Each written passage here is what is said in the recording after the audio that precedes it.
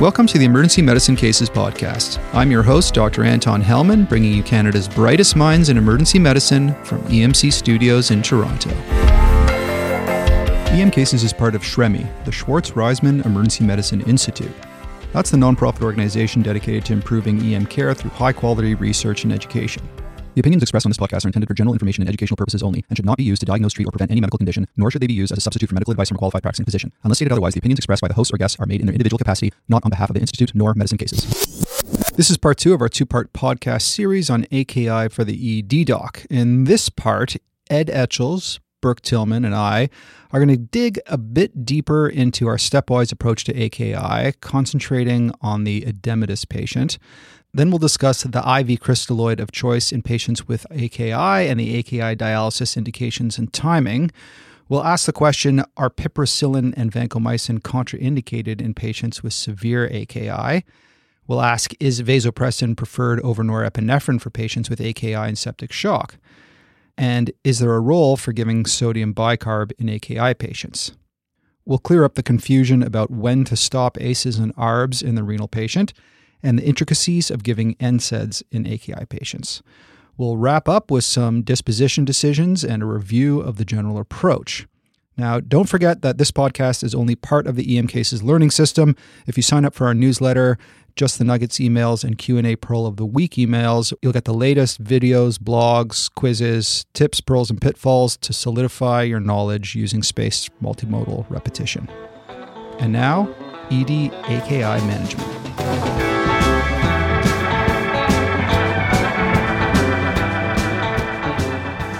I want to get on to the treatment of AKI. Dr. Etchells, you beautifully outlined your approach, the 4-stemmed approach, the PVR, the urine dip, monitoring the urine output, and avoiding nephrotoxins. And then your approach in terms of asking, is the person adequately perfusing? Do they have pulmonary edema? Do they have peripheral edema? And if none of the above, give them fluid. Can you just kind of go through each of those for us in more specifics in terms of your treatment approach to AKI? Sure. So I'll start with the 4 things you must always do for every patient. Check the PVR. If it's elevated, insert a catheter. Second is always get a urine dip, because if there's blood and protein, you're probably going to need to get an internist or nephrologist to help you figure that out. That way you're not going to miss glomerulonephritis. You're probably not going to miss most tubular causes of acute kidney injury. Next is monitor the urine output. That's essential in all cases, and obviously avoiding the nephrotoxins. So that's management that's always the right thing to do. We haven't talked about nephrotoxins, so I just want to put in a plug for no ACEs or ARBs, because they paralyze the primary renal defense to hypovolemia. So you must give the patient's kidneys a chance to recover from hypovolemia. Don't give them their ACE. Don't give them their ARB while they're in the emergency department. And next is nonsteroidals. You cannot give them nonsteroidals. They inhibit the primary renal defense to hypovolemia. So please don't give nonsteroidals.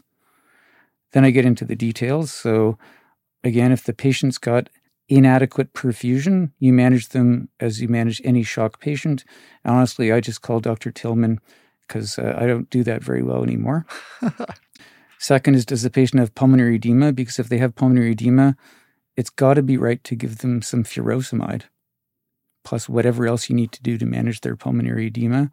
If you improve the forward cardiac function, then their kidneys are going to benefit. Again, the only drug I probably wouldn't give that day for most patients with pulmonary edema and an acute kidney injury is their ACE inhibitor or their ARB. Next is the patients who only have peripheral edema without pulmonary edema. So my first question there is, do they have cirrhosis? Because if they have cirrhosis, it's a very complicated case. Much more thinking is required about the correct first steps. But I'm going to put them into a different category. I can come back to that if you want, but to me, those are red flag, tricky cases. And then there's all the other causes of peripheral edema. And what I do there is I just make sure I'm not missing a hypervolemic patient. So I look for sacral edema, I look for thigh edema, and I look for pleural effusions, and I look at the JVP. If I see any of those are abnormal and pushing me towards hypervolemia, I'm going to give that patient some furosemide. If I see none of those things, then the patient might just have leg edema for a non-systemic reason.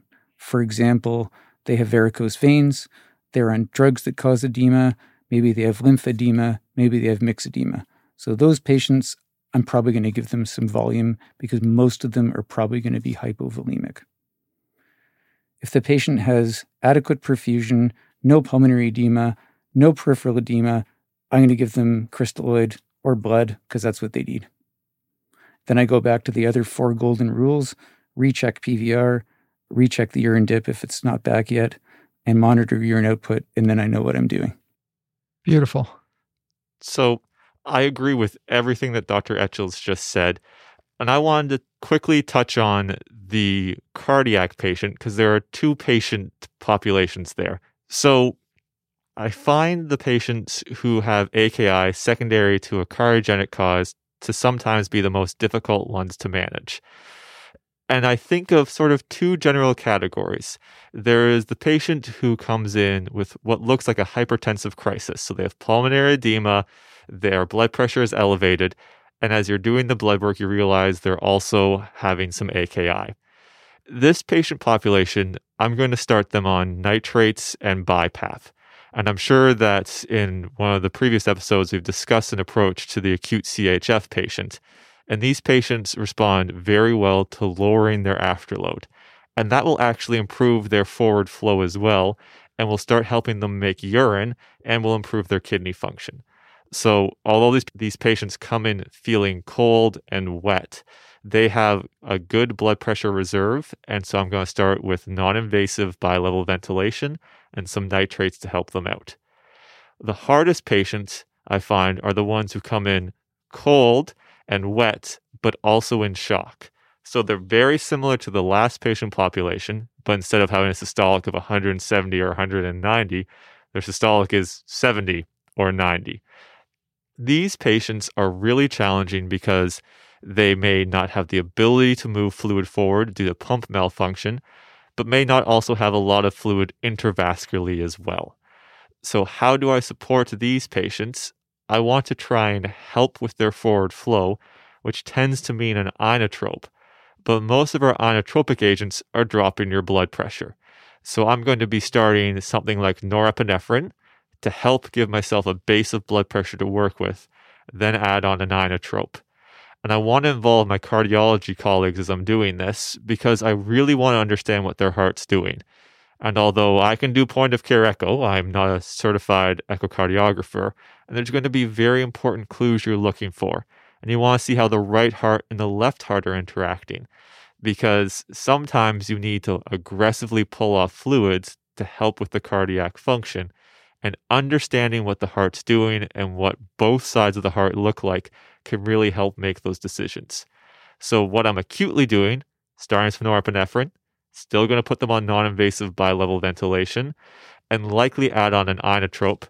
I preferentially use dobutamine because I find it easier to titrate, but the common drugs are dobutamine and milrinone. So all I'd say is patients who come in with acute kidney injury and high blood pressure with CHF, nitrates and BiPAP, a bit easier to go down that pathway. The hypotensive, cold and wet patient is really challenging. Get the help you can. You're probably going to need to bring their blood pressure up to start with to help move fluid forward.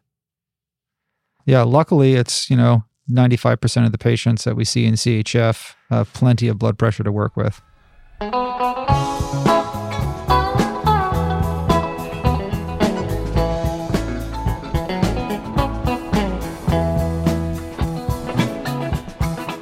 All right. Dr. Etchells, I want to speak a little bit more generally. If you got a patient with an elevated creatinine, you're not really sure why, you've given them some fluid, it hasn't really helped. What are kind of the indications for getting an internist help, for lack of a better phrase? Like, what are the possible indications for admission, in other words, for AKI patients? Definitely we want to see any patient with blood or protein in the urine. Definitely we want to see a patient whose creatinine is getting worse despite initial management, either with usually volume, occasionally diuretics, and all the other things that Dr. Tillman beautifully outlined. We want to see patients where you cannot get adequate urine output within 4 to 6 hours. They need help. You can't send those patients home.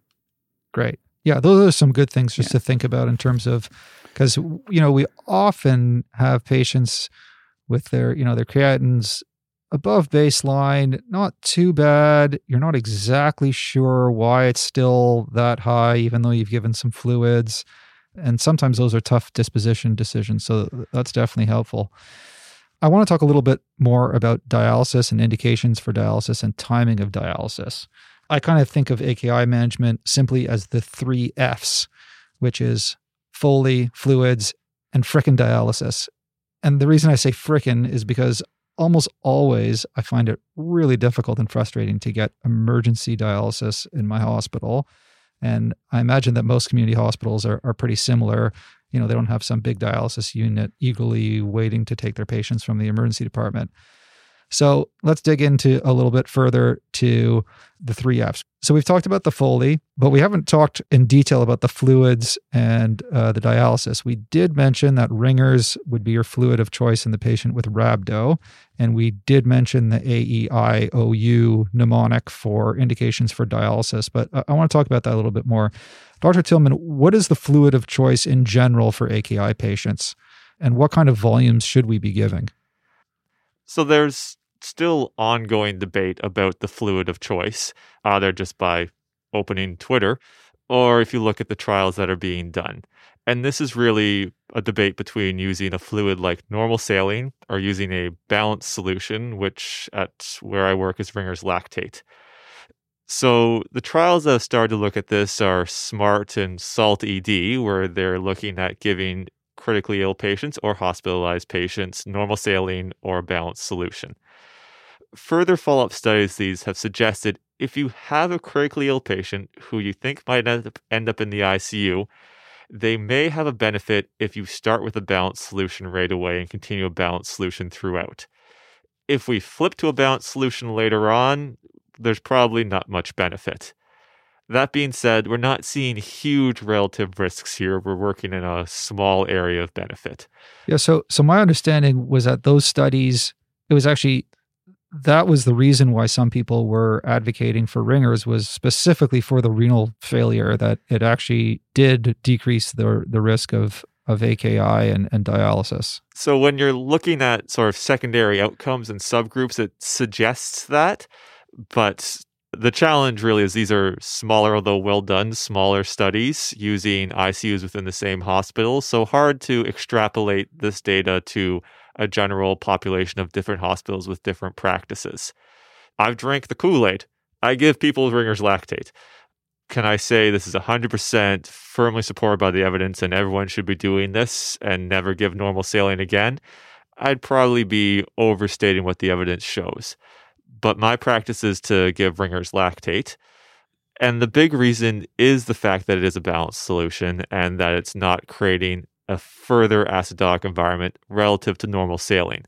That being said, our balanced solutions are still slightly more acidotic than the human body, so you do want to pay attention to the acid base. The other question that always comes up is potassium. You can't give this patient potassium.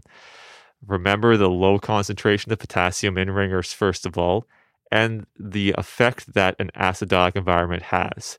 Probably the best examples I've seen of this are studies looking at renal transplant patients who during the renal transplant where they are anephric have been infused with 2 different fluids, and giving normal saline increases the potassium to a greater extent relative to Ringer's.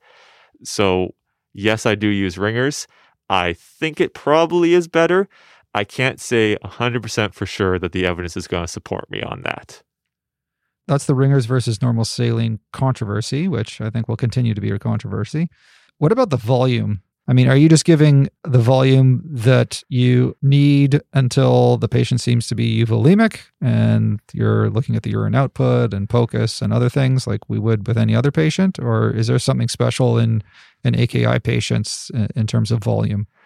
So I wish there was something special, but really that is exactly what I'm doing. Most of the time, this is sepsis. It's what you most commonly see in the ICU. And again, I think back to our trials of early goal-directed therapies. And they're getting 1.5 to 2.5 liters sort of in the first 24 hours. And so, yes, when I see these patients, I'm going to give them a liter bolus. I don't put a lot of critically ill patients on continuous IV fluid, but that's not because I don't think they need ongoing fluid. It's that once you make it to an ICU, you're getting so much bolus IV medication that we are exceeding what someone would think of a routine total fluid intake. So my therapy is to give you intermittent boluses to get to a point where I think you are adequately fluid resuscitated based on all of my clinical exams. I'm going to use pulse pressure variation in someone who is normal sinus rhythm on a ventilator and adding in POCUS to help with the clinical information I have.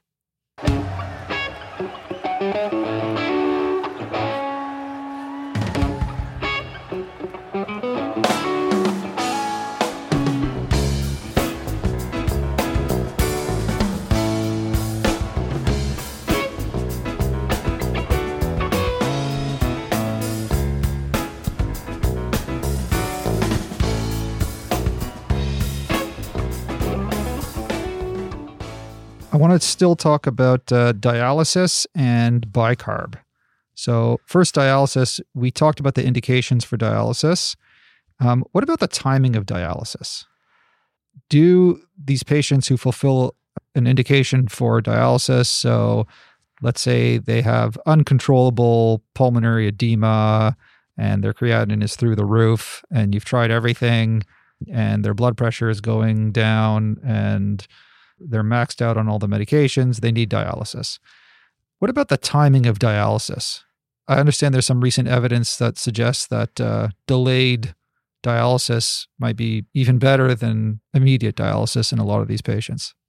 Yeah, so it's very interesting. When I was going through my training, which isn't that long ago, I was really gung-ho. I was like, you know what? This patient has kidney injury. We should probably just get them on dialysis. They're going to end up on it in 3 days anyways. Just start it now. Let's move their care forward. So the trial you're alluding to is the START-AKI trial that came out in the New England Journal this year. And it was really interesting because they took patients who didn't need dialysis right now, meet one of those clear criteria, which is usually hyperkalemia or a toxin or a profound acid-base disturbance, but really hyperkalemia or toxin just makes us do dialysis. So patients who are like, we might need it, we might not, and randomized to starting them now or waiting till there was nothing else we could do other than dialysis.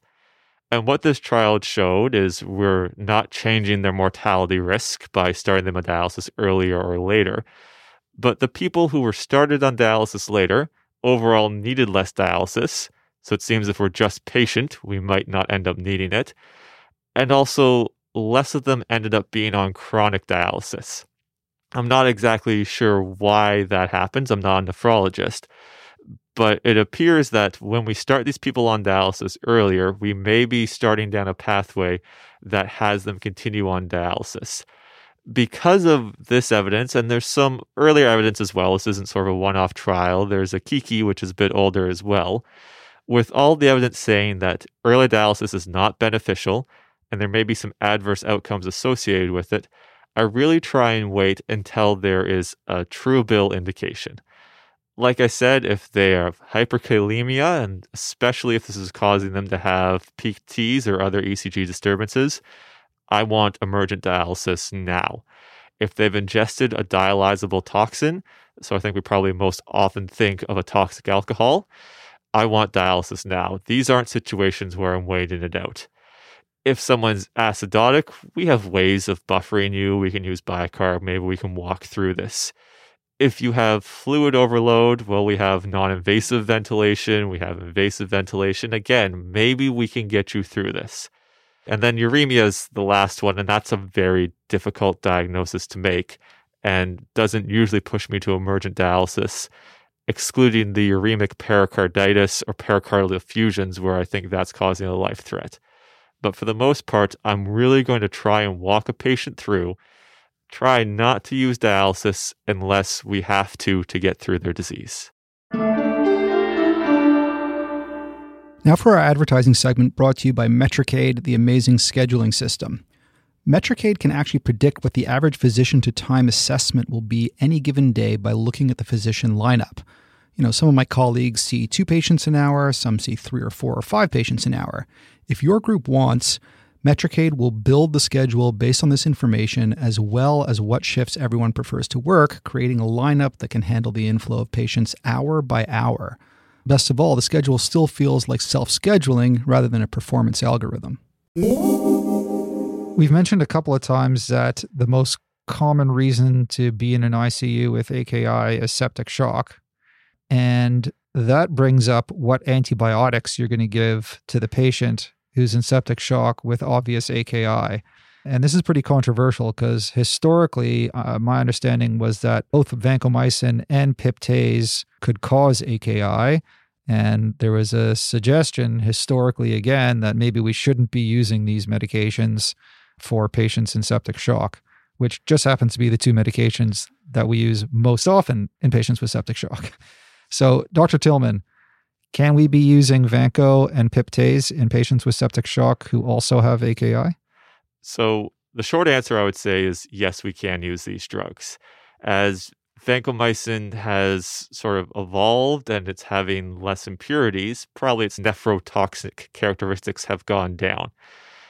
And although there may be an interaction between piptazo and vancomycin that increases the potential risk, it's not at a point where we're demonstrating a major signal. And again, this strikes me similar to our contrast discussion earlier, is likely many of our antibiotics can be harder on the kidneys. They're trying to clear these medications that are abnormal. But the choice we're making is giving the best treatment for the disease that's making them sick or not treating the disease that's making them sick. And when we have limited other options, we're going to use piptazo and vanco. And it's why some of the older medications, so we definitely use less aminoglycosides.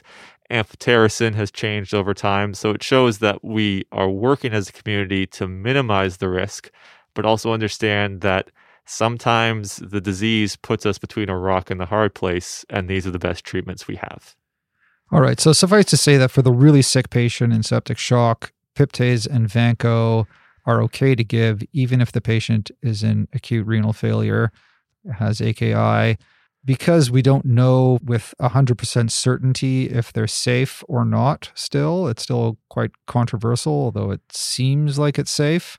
In the patients who you do have other options, I mean, I wouldn't think why you would be giving piptase in really any other situation, but let's say someone has a blood culture that shows that they're resistant to everything else and they're not very sick, for example.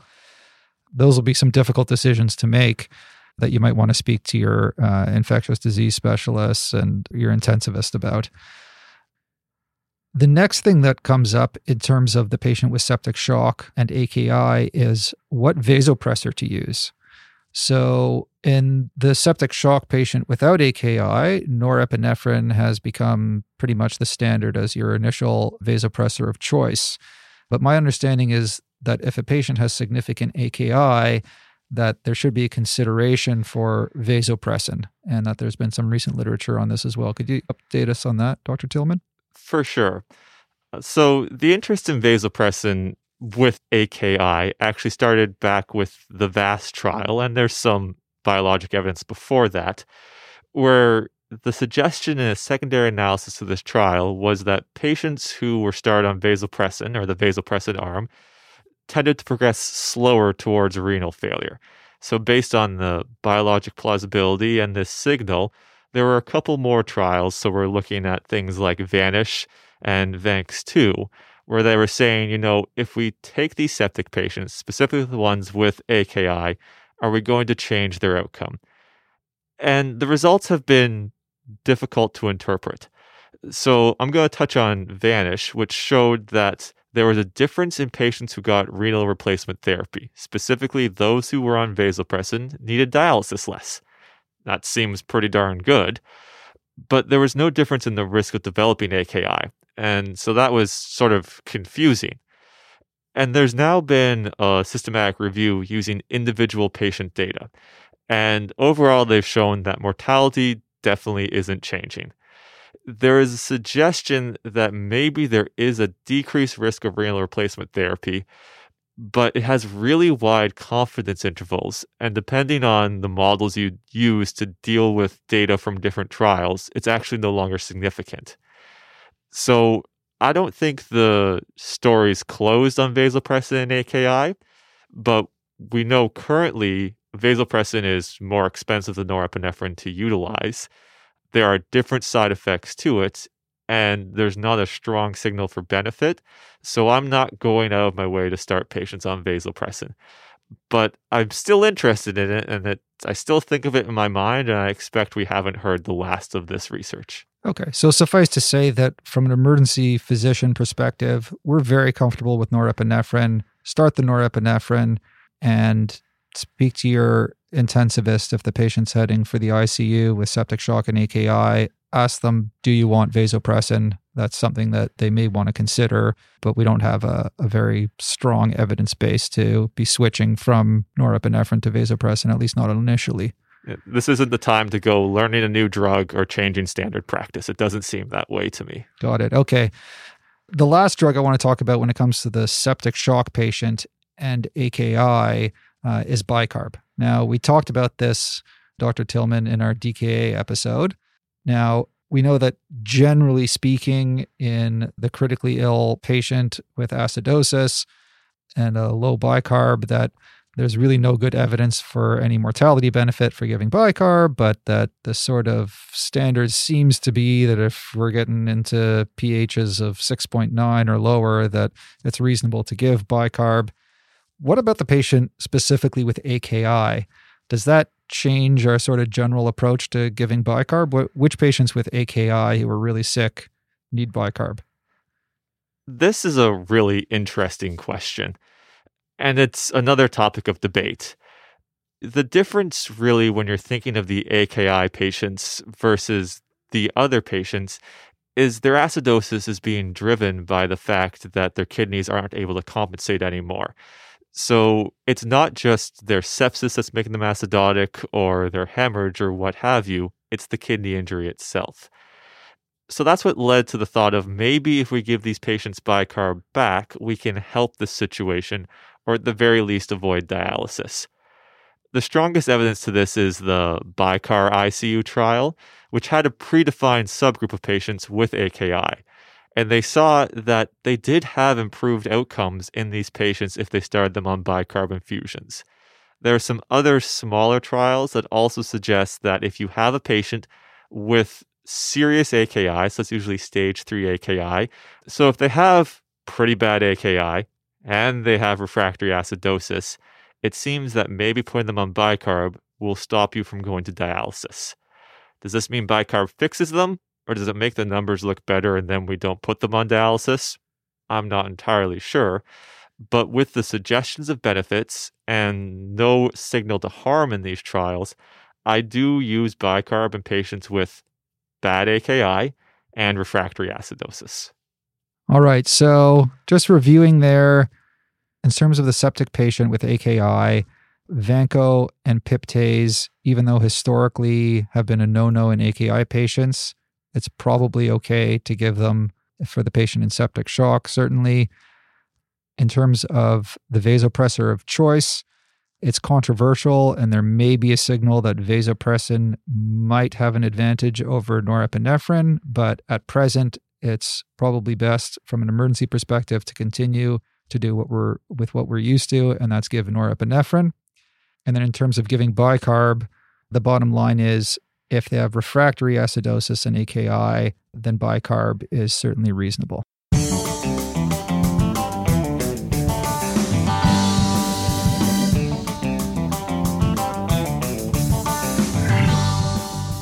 So Dr. Etchells, you made it pretty clear that a patient who's sick with AKI in our emergency department should not be given an ACE inhibitor or an ARB. However, we see lots of patients who we're sending home who might have a little bump in their creatinine. I find it really confusing, actually, because so many patients who have chronic renal insufficiency will be on an ACE inhibitor or an ARB to help treat their chronic renal insufficiency. But then, of course, the really sick patient with acute renal failure, we want to avoid them. So there's that whole sort of middle group, and we do have lots of these patients that might have a little bump in their creatinine, and we're sending them home, and they're either on an ACE, or maybe we should be thinking about putting them on an ACE for some other reason. Which patients do we absolutely need to stop the ACE, and which patients are okay to go home on an ACE if they have some renal insufficiency? Yeah, it's a great question, Anton. I think the problem arises because we use ACE inhibitors for patients with stable chronic kidney disease to reduce progression over many years. When we start ACE inhibitors in that setting, we can expect that their creatinine will go up. It's an expected consequence of starting an ACE inhibitor, and we would tolerate a 10, maybe even a 15% change in their creatinine as an expected consequence of initiating ACE inhibitors in a stable patient. But we wouldn't want it to go any higher than that. And if we see it going any higher than that, then we would back off on that treatment. The assumption here, though, is that the patient is stable and they're ingesting salt water and food as they normally should, and they are excreting salt water and urea as they normally should. If you then add on any other nephrologic insult, we advise patients to stop taking their ACE and ARBs. We call it sick day advice. So in the emergency room setting, I think you're well within your rights to tell the sick patient who's well enough to go home, but whose oral intake is not quite back to normal, whose volume status may still be a little bit reduced, who has a mild AKI for reversible causes like hypovolemia. You tell them not to take their ACE or ARB and to check in with their outpatient physician within a couple of days, reassess their intake, reassess their volume status, reassess their blood pressure, and if warranted, check their kidney function upon reinitiation of the drug. Excellent. I have a similar question when it comes to NSAIDs. So we all know to avoid NSAIDs in the patient who has overt kidney failure. But we often have patients in the emergency department that we don't even have a baseline creatinine on. And, we're still in the throes of the opioid pandemic, if you want to call it that. We want to try and avoid opioids whenever we can. So we give patients a lot of scripts for acetaminophen and NSAIDs.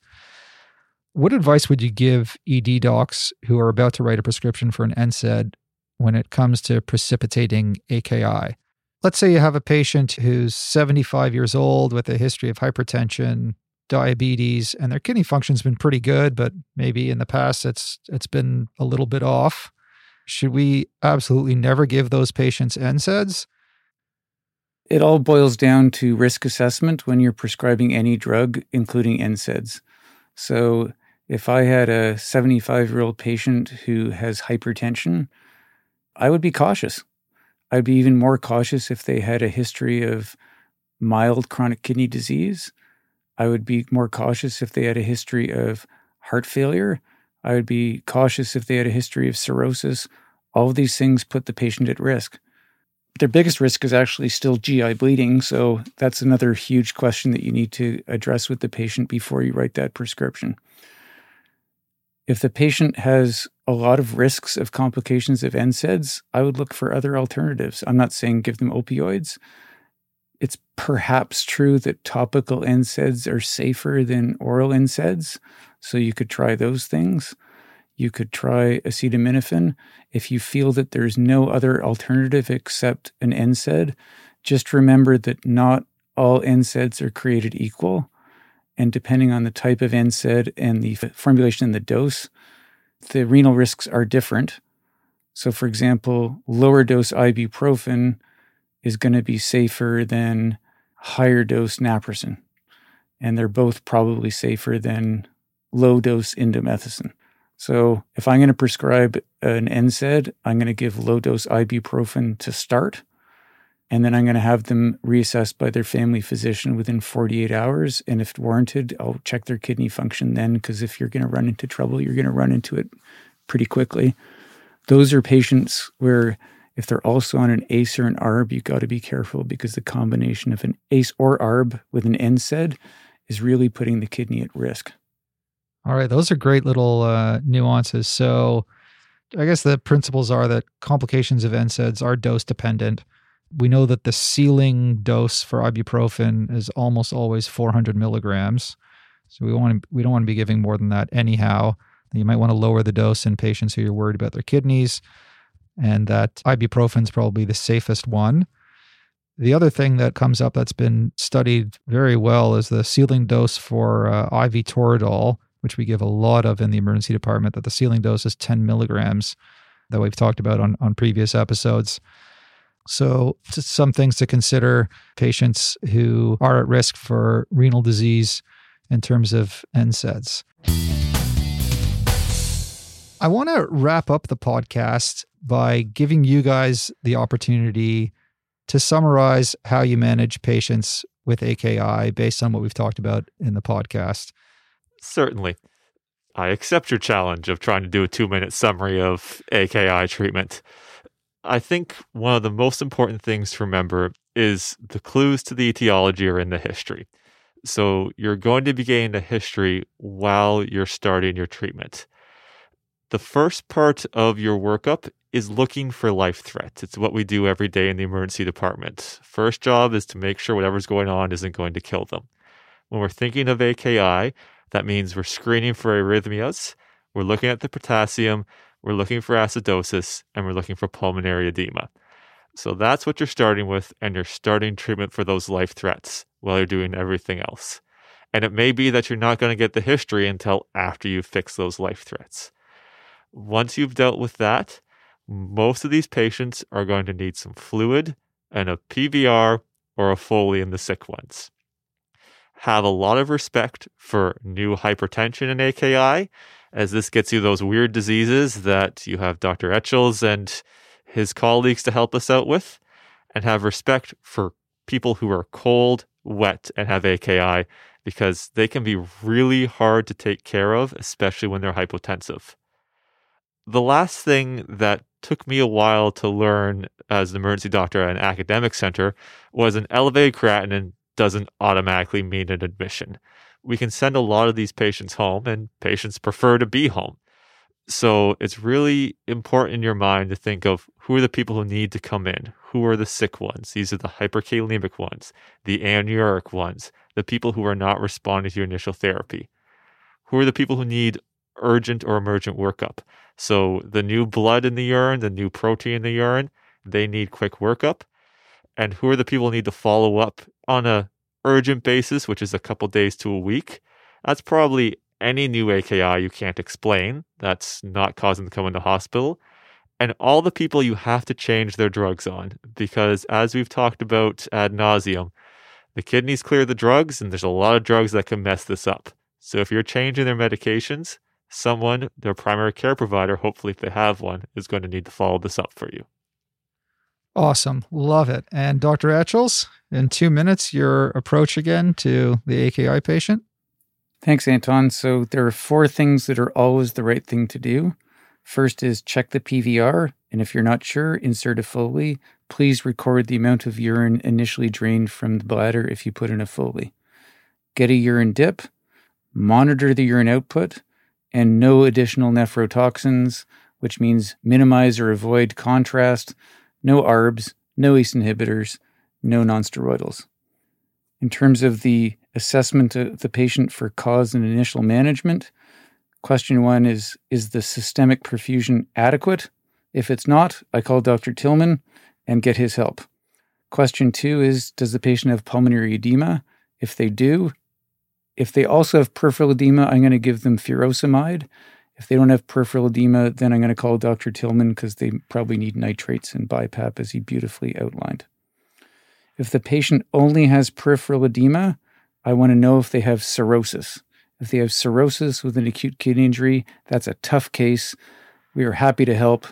The right thing to do depends on the overall assessment of the patient, but it's usually give them crystalloid, give them albumin, and in a ward setting, give them some midodrine and some octreotide.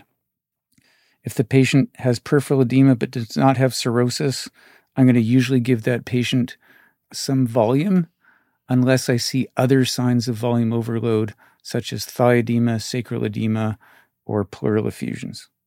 If there's no edema at all, I ask myself, what am I doing? Give this patient some volume and see what happens. Excellent. Well, thank you, gentlemen. Those two approaches, I think, will really help emergency physicians out there with the elusive kidney to most of us. This is something we've all struggled with in terms of what we do with a patient with this high creatinine that we don't know what's going on. And I think going forward, I'm certainly going to feel a lot more comfortable handling these patients in the emergency department. So thank you very much. Awesome. Thank you for having us. It's always a thrill to be back. Thank you so much.